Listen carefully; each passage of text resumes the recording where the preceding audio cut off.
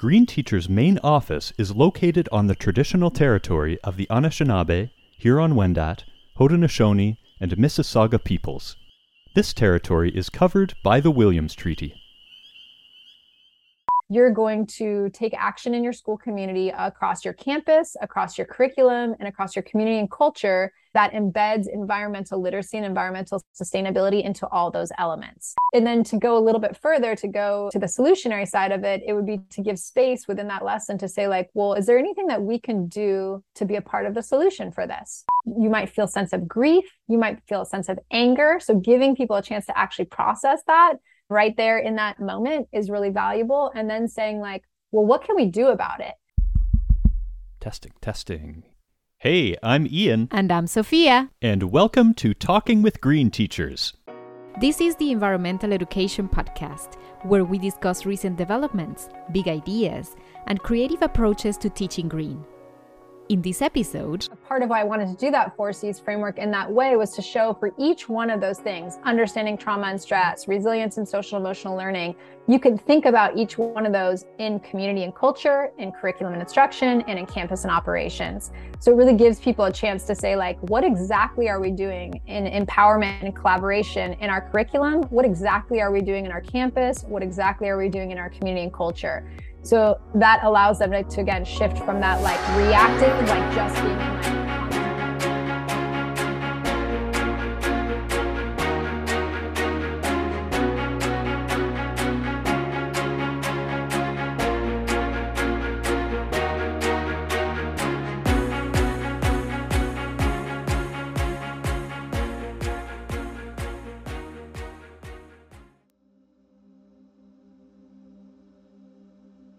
the drought has entered its third week, and once distant wildfire smoke is inching ever closer. It's not an easy time for this middle school teacher to conduct any sort of lesson, let alone one about climate change. It's as important as ever to take both a solutionary and trauma-informed approach. Andra Iegoyen of 10 Strands and the California Environmental Literacy Initiative supports educators with environmental and climate change education.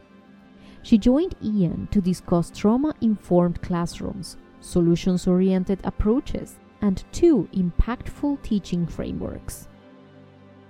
Though this episode is focused on trauma associated with the environmental and climate crisis, we will be discussing practical solutions and approaches for managing the effects of trauma. So with our direction established, let's start with a working definition of trauma. Great. So for me, like I learned about trauma and trauma-informed practices from some of the professional development I did. And so the definitions that I've always seen are as follows. Like trauma is the response to a distressing or disturbing event or series of events that overwhelms an individual's ability to cope or causes feelings of helplessness or like diminishes their sense of self and their ability to like feel a full range of emotions. And when I dug a little deeper into it, I also learned that like when it comes to trauma, you can have like where you experience the trauma directly yourself or also just witnessing the trauma, right? Witnessing a traumatic event happen. Sure. So that was really helpful for me to, in particular, when it comes to like, you know, environment and other things that maybe in some cases, people aren't always experiencing the trauma directly, but they're hearing about it or they're seeing visions of it on a TV screen. And that's so much a part of the world nowadays. And it's not just issues far away for someone else. We are seeing so many disasters. I mean, you're based in California and the droughts that have been happening, and farther north in British Columbia, there have been the atmospheric rivers, the heat dome event, wildfires. And a lot of people have directly experienced these, and we've all been hearing about them, at least in North America, in addition to low-lying islands in, say, the South Pacific that we're hearing about with sea level rise and increased flooding. So the trauma certainly has a lot of entry points, it seems, these days. Yeah. And also to go a little further on it. So I gave like a broad definition of trauma, but when the idea of being able to connect trauma with the environment and the climate crisis. So I did a bunch of research just to understand like, what is that deep connection? So the World Health Organization has actually determined that environmental stressors like air pollution, poor water sanitation, noise pollution, all those things can be acute trauma, and they can also be trauma that's chronic trauma that happens over time. So that's coming from the World Health Organization, where they've said, yeah, these environmental issues are actually considered trauma. And then, of course, a bunch of research has come out to say, yeah, the issues that are connected to climate change as well, these disasters that you mentioned, all those things are also can fall into those categories of acute and chronic trauma. And I feel like there's a really good framework for some of this, or a really good way to understand this, just through the adverse childhood experiences framework. So that framework that is in place already to say, like, issues that you'd already expect cause trauma. Like, for example, if kids are witnessing death, or they have a physical assault, or like an accident happens, like that's already like what you'd already expect to be those traumatic events. But now the pair of ACEs, so somebody like took that framework and developed it a little further. The pair of ACEs says, well, all of those individual experiences that a child might be having, those adverse childhood experiences, can be happening in the context of a community. So in a community, all those environmental factors that I just mentioned fit into that community trauma that they might be feeling. And then somebody else took that framework, that pair of ACEs, and they added that third element of the climate crisis and said, okay, well, all of this is happening in this global context of climate disasters. So it's kind of like some people might be experiencing these 3 levels of trauma, making it, just very hard to manage themselves and self-regulate. And it is crippling because we know that we have the solutions, and there's so many billions of dollars being thrown into slow walking the energy transition and delaying action. And I mean, I know there was very good news recently with the US climate bill. It's not perfect, and there were some last minute concessions, but there has been some modeling that has suggested that could help the US get within striking distance, or perhaps even meet its targets by 2030. So that certainly is encouraging, but we have been living for the past 30 plus years in this context of delay. So it hasn't been as easy until perhaps quite recently to say, well, these traumatic events are happening, but these solutions are also being applied and people are on the case. I think it's a bit more visible now, but it's certainly been a frustrating several decades. Yeah, and I think that can make, for many people, that can make that trauma feel even more intense, right? Because that hopelessness, right? Like dealing with the hopelessness for so long can be really hard, especially when the traumatic issues are increasing in frequency and intensity, right? So if you're, let's say that you're like a 15-year-old and you're watching the news and you're seeing constantly like, okay, the climate crisis is expected to get much, much worse and nobody's taking action, right? That feels a lot more intense, probably for them, like hearing that, oh, it's going to get much worse, nobody's taking action. That like adds to the intensity of also experiencing living in the drought and also experiencing wildfires near you, is just this like dread that nobody's doing anything about it, right? So it makes the trauma feel even more intense, and it makes that feeling of helplessness and hopelessness like really real, right? Like there wasn't a lot of hope in that situation. And so that was not just like a mental thing that somebody was just not like pulling themselves up and like getting over it, right? Like, no, there has not been a lot of hope for decades and decades, and there's been frustration for decades and decades. So that just like compounds those feelings, the actual experience of trauma, and really can send people into like a mental spiral about it. Yeah, absolutely. And you're lucky in some ways being based in California, where we've seen massive reductions in CO2 emissions from the cap and trade system, and Project Drawdown is based in California. Project Regeneration is based in California. And these are places where you can look directly at solutions being undertaken by teams of really innovative people. And I know I have both books, Drawdown and Regeneration, on my coffee table. And when I'm feeling kind of, this is overwhelming, I go to those books and I'm like, wow, this is real stuff. This is real, interesting, important stuff that's happening. And it helps a bit.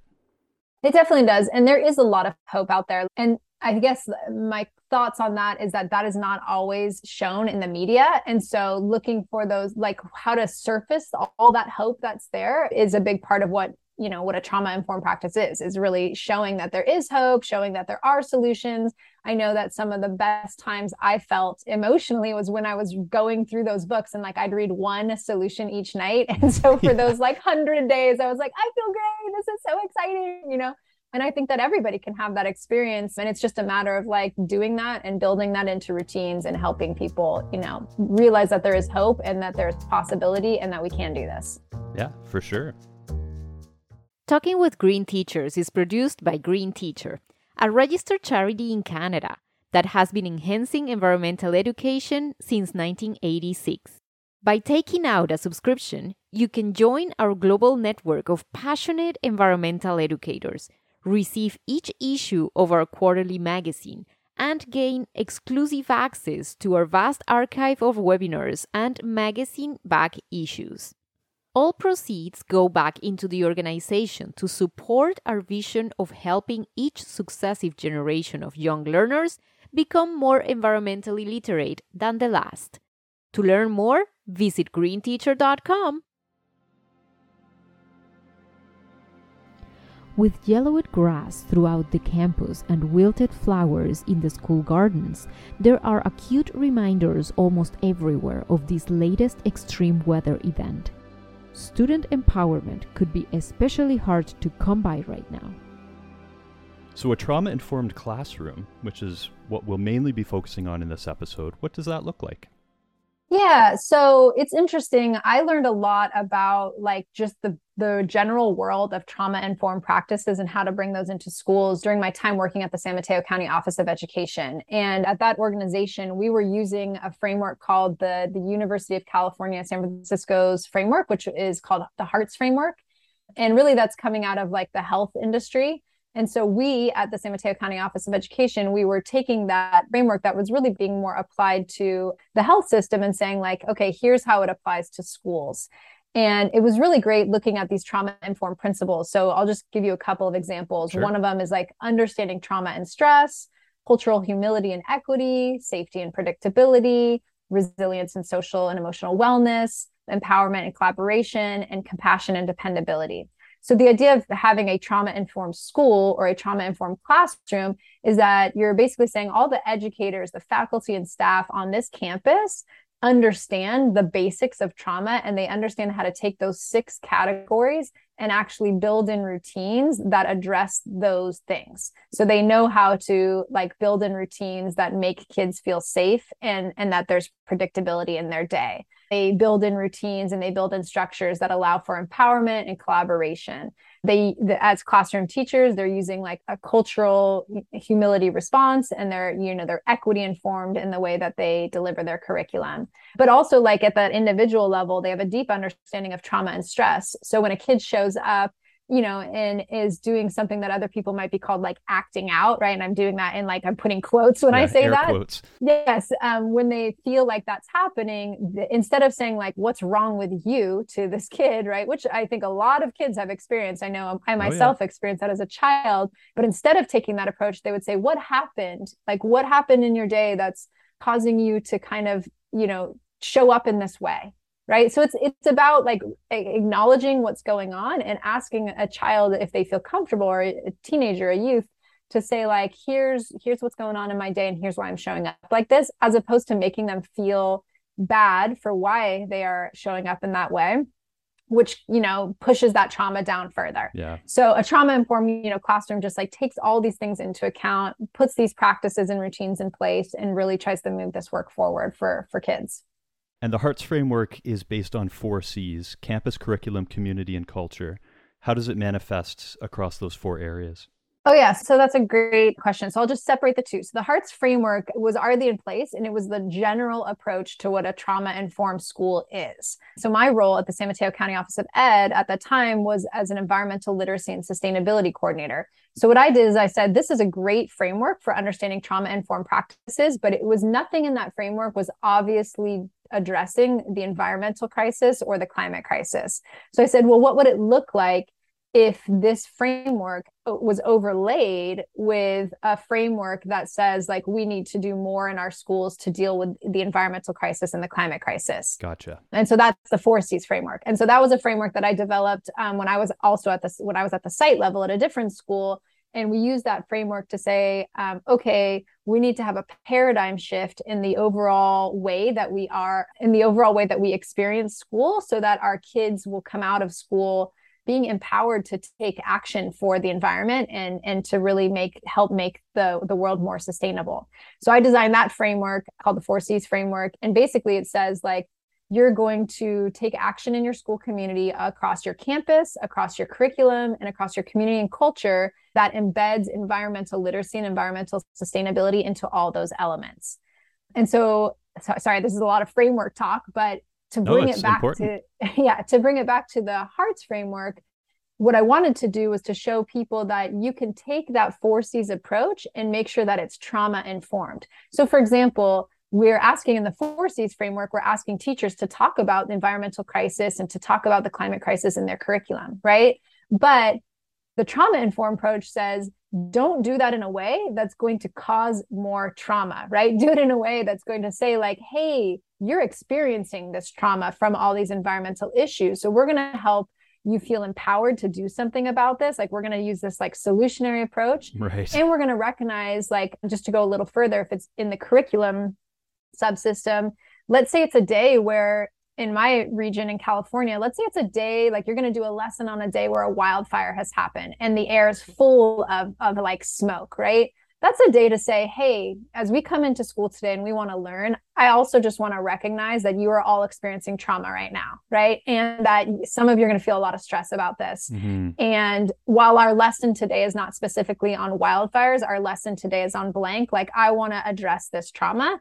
And, or maybe our lesson today is also specifically on global warming and the climate crisis. And we are actually experiencing a trauma that is happening because of global warming and the climate crisis. So I want to recognize that we are emotionally heightened today. I want to give kids a chance to like process that and then move into like, what can we do about it? Right. So it's really just like surfacing things that people might have before just been like, oh, you know, kids are just gonna have to deal with it. Like, that's life. We're gonna do our math lesson, or that's life. We're just gonna dig right in. And it's saying like, no, I see what's going on here. So that's kind of a lot. And we can like tease apart that a little bit more, but that's like the basics of why I wanted to overlay those two frameworks, is to say like, we gotta do this work in our schools, but we need to do it in a trauma-informed way. So from a curriculum standpoint, looking at one of the 4Cs, is this making sure that the climate crisis is explicitly included in the curriculum, but also, as you mentioned before, in a solutionary way? Yeah, definitely. Yeah. So when I think about the 4Cs, when I think about like, so we want teachers to be integrating environmental literacy and climate literacy into their curriculum instruction. Let's do that in a way that is solutionary. So let's do that in a way that gives kids a chance to process their emotions, and also moves them from just like understanding what is happening to feeling like they can do something about it. So that's that solutionary approach. So that's like on the curriculum subsystem, like when I think about it that way. Yeah. If we're talking about like the campus, then there's that opportunity to say, okay, I really want to see these schools reduce their carbon footprint and make more ecologically beneficial spaces.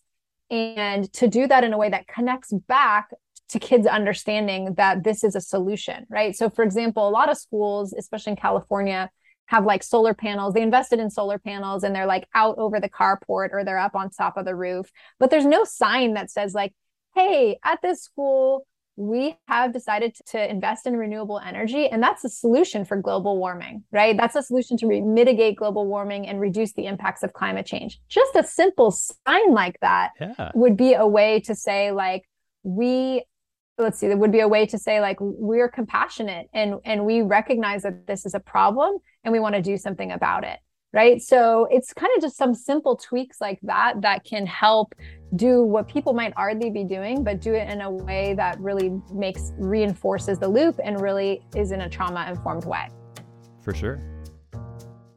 Hey, it's Ian. I'm just here to let you know about two of our newest books, Teaching Kids About Climate Change and Teaching Teens About Climate Change. Each one is kind of like an educator's toolbox with ready-to-use hands-on lessons focused on 4 core dimensions of climate change. Visit greenteacher.com to get your copies. We also have special rates available for bulk orders, and all proceeds go back into the nonprofit. Maybe it's best to first take a step back and see how the students are feeling about the drought and all of the disaster-filled headlines they're seeing day after day. It is a lot to take in. So getting down to the nitty-gritty, could you walk us through an example, perhaps of a lesson or learning session on climate change that incorporates a trauma-informed approach?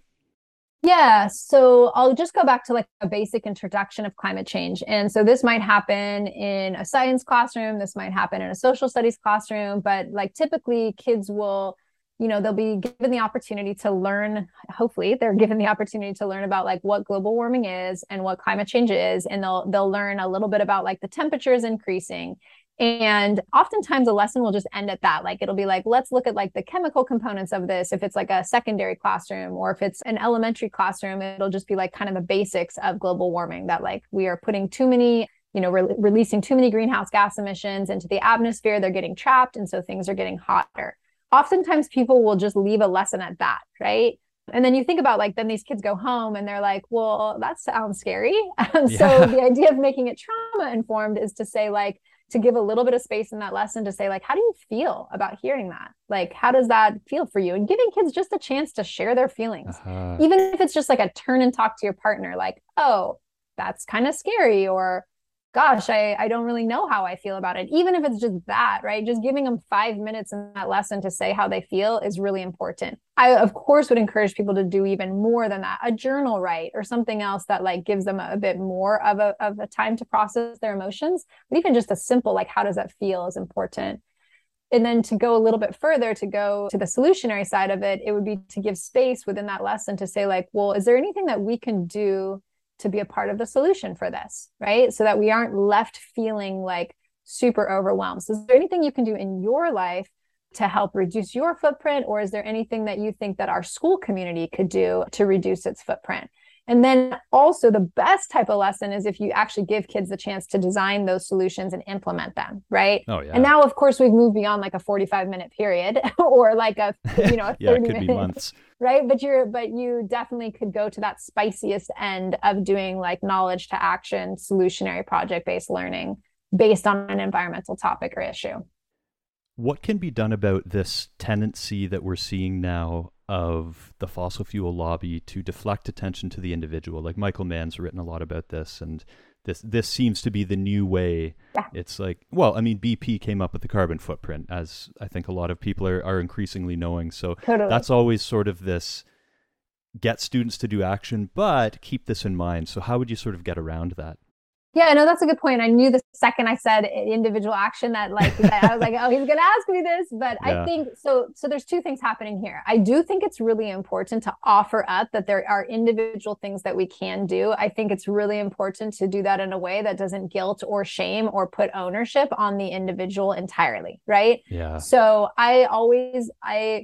when I work with teachers and do professional development around this, like I really go deep into systems thinking. And I talk about like, okay, it's really important that when you introduce these concepts that you understand the bigger picture system and that you are able to, do that with your students. Sometimes if you only have a certain amount of time for your lesson, like you're not going to do like a full systems diagram and like get all the way down to like corporate greed, right? But you are going to like, you can put a little bit in there where you say like, okay, what are the things that we can do? But also like, is it always your choice? Right. So like, you can't just get rid of all the things in your life. Like you do need shoes, you do need jeans, you need clothes, you need to eat. And in some cases, you may not be able to find those products and those materials that are in a sustainable way, right? And so instead of feeling like, oh my gosh, you now need to go completely without and like abandon everything, it's like, well, what could we then do to try to get the places that we purchase these things from to change their way of producing it, right? So again, you still can do that solutionary piece, but instead of doing action, you're doing advocacy. And so sometimes I think that that's a way to say like, you're still going to take action here, but it's going to be more in that advocacy space because you are not able to solve this completely because you don't own a factory and are not able to produce the shoes yourself, right? Yeah. So I do think like you can get real deep into that and give kids lots of time over a couple of day lessons to do that, or you can just like address that very quickly. But I do think it is important to say that and to again make sure that nobody's walking away from these lessons feeling like I am bad because I, buy my food from this place, or I am bad because I wear t-shirts from this company. It's just an invitation to see if you can make changes. And if you can't make the change because of the circumstance, how can you invite the folks who can make the change to do that change? Yeah. I mean, guilt and shame, especially shame, just are not places you want to go. Yeah. And when you're dealing with lessons with really little kids, like, I mean, for years, I've helped teachers kind of move away from like in an energy lesson, right? Like from moving away to saying like, well, how are you using energy in your home, to more of like, how are we using energy at school? Because some kids don't have a home, right? They're foster kids, they're homeless, they don't have that. And so making these lessons more accessible to kids in a way where you put the focus on the school makes it a lot better for them. And again, that is part of being trauma informed, and that cultural humility and that equity side of it is saying like, every kid needs to learn about this, but we don't need to put this on them and their families, and we can put this on our school instead. Yeah, and it just makes perfect sense in the end. Yeah. Hi there. You might recognize my voice from such podcasts as the one you're listening to right now. Speaking of podcasts, Green Teacher is involved in another one. It's called Earthy Chats, and you know what? How about I let my co-host, Jade Harvey Barrel, tell you the rest? Take it away, Jade. Thanks, Ian. Hello, all. Indeed, we'd love for you to join us for Earthy Chats, our new podcast where we've come together to spend time picking the brains of the brightest and best in environmental education. Like busy bees, we'll be cross-pollinating ideas across our range of interests and knowledge bases to give you the inside scoop on what's new, who's doing it, and how you can do it too. All of the experts featured on the show have resources available Canada-wide in the Outdoor Learning Store. That's Canada's non-profit outdoor resource store. You can check out the range of educator and student resources available at www.outdoorlearningstore.ca. So whether you're a teacher, educator, parent, or just a general nature geek, there'll be something for you to sink your teeth into. Did I cover everything there, Ian? Definitely. Thanks, Jade. So yeah, Earthy Chats. Check it out on your favorite podcast app.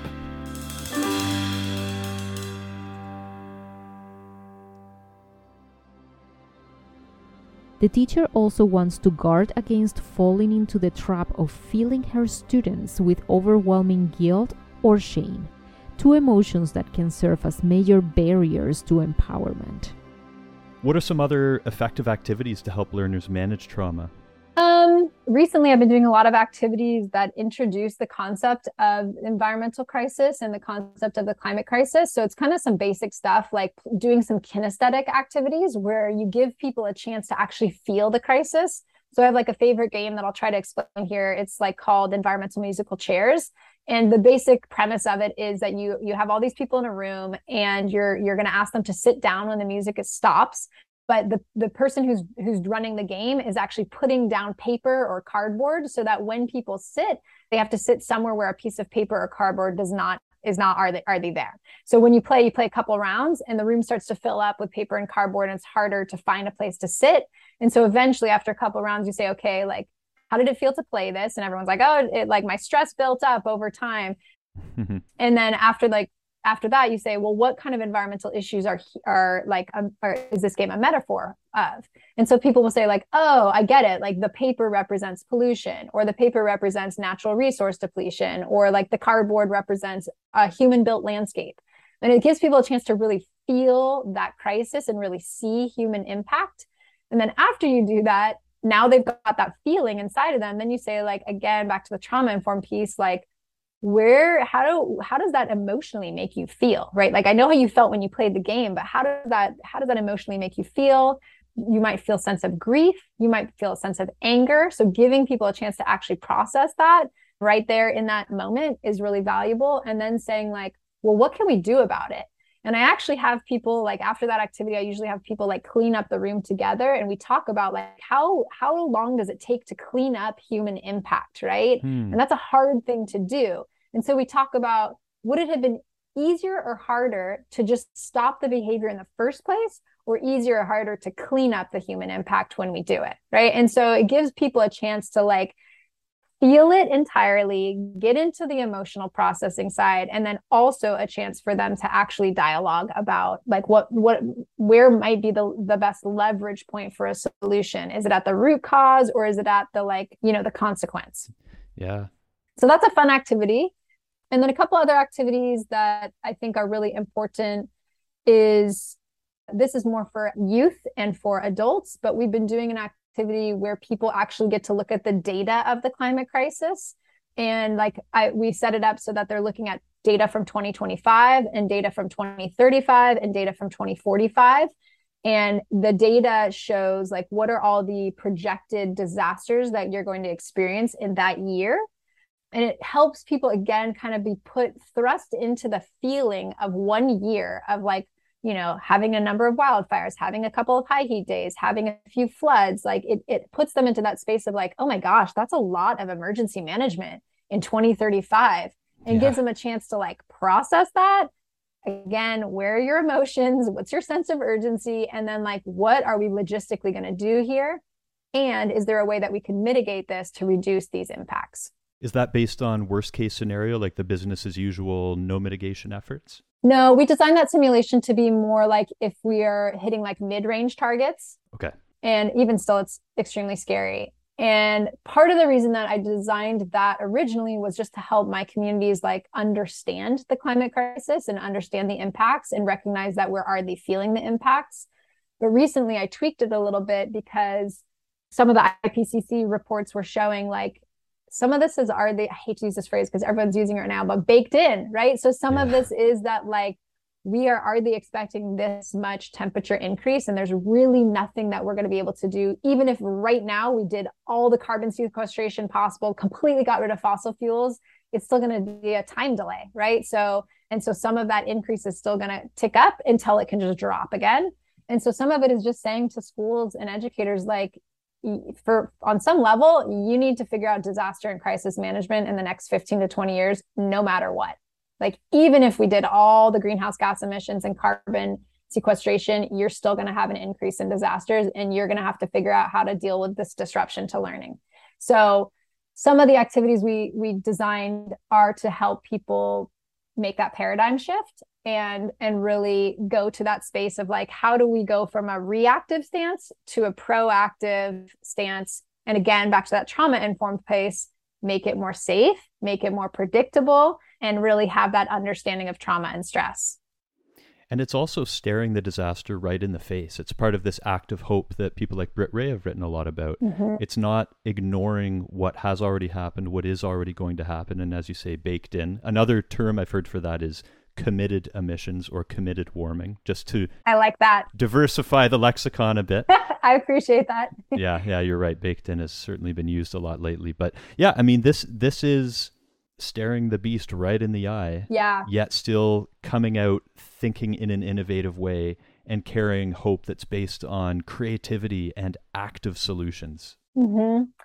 Yeah. And to bring that back to that 4Cs framework, like a part of why I wanted to do that 4Cs framework in that way was to show for each one of those things, understanding trauma and stress, resilience and social emotional learning, you can think about each one of those in community and culture, in curriculum and instruction, and in campus and operations. So it really gives people a chance to say, like, what exactly are we doing in empowerment and collaboration in our curriculum? What exactly are we doing in our campus? What exactly are we doing in our community and culture? So that allows them to again, shift from that like reactive, like just being in like constant triage mode to like, okay, let's get proactive. What can we actually do to prepare and to not always have to be in, like, you're going to have to be in response sometimes, but how can you prepare and how can you like lay a foundation for this? So where can educators go to learn more?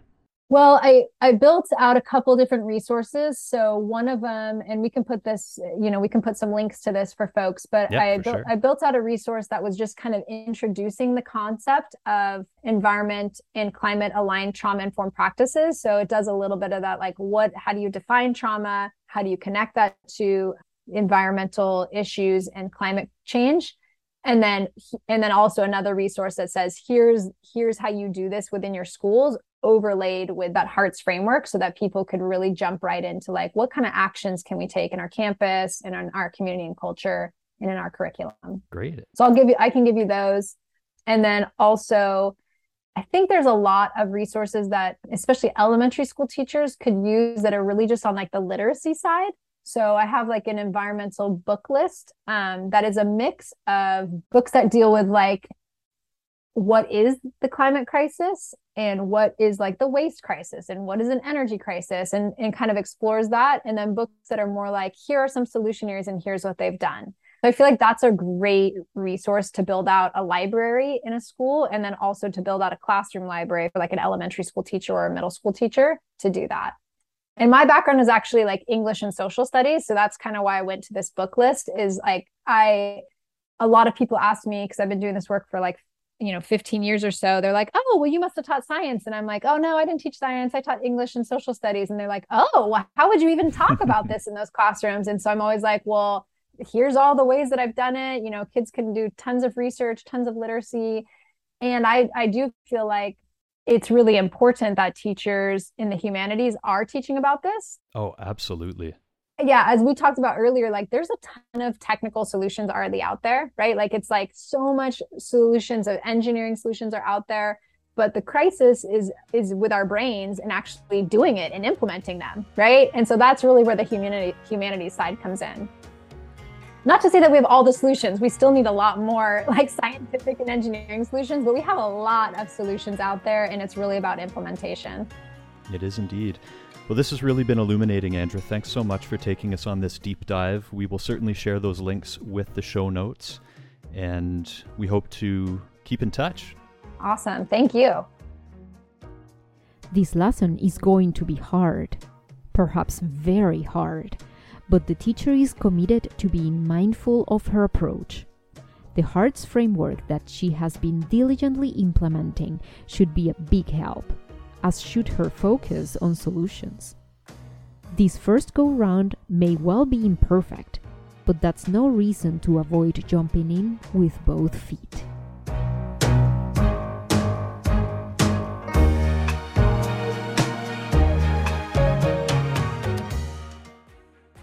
Talking with Green Teachers is co-hosted by Ian Shanahan and me, Sofia Vargas-Nesi. Ian is the show's writer and editor. Logo design is by Devin Terrien. Subscribe on Apple Podcasts or iTunes to get instant access to each new episode. If you really like the show, give us a rating too. We can also be found wherever you get your podcasts. Thanks for joining us in this episode. We'll chat again soon.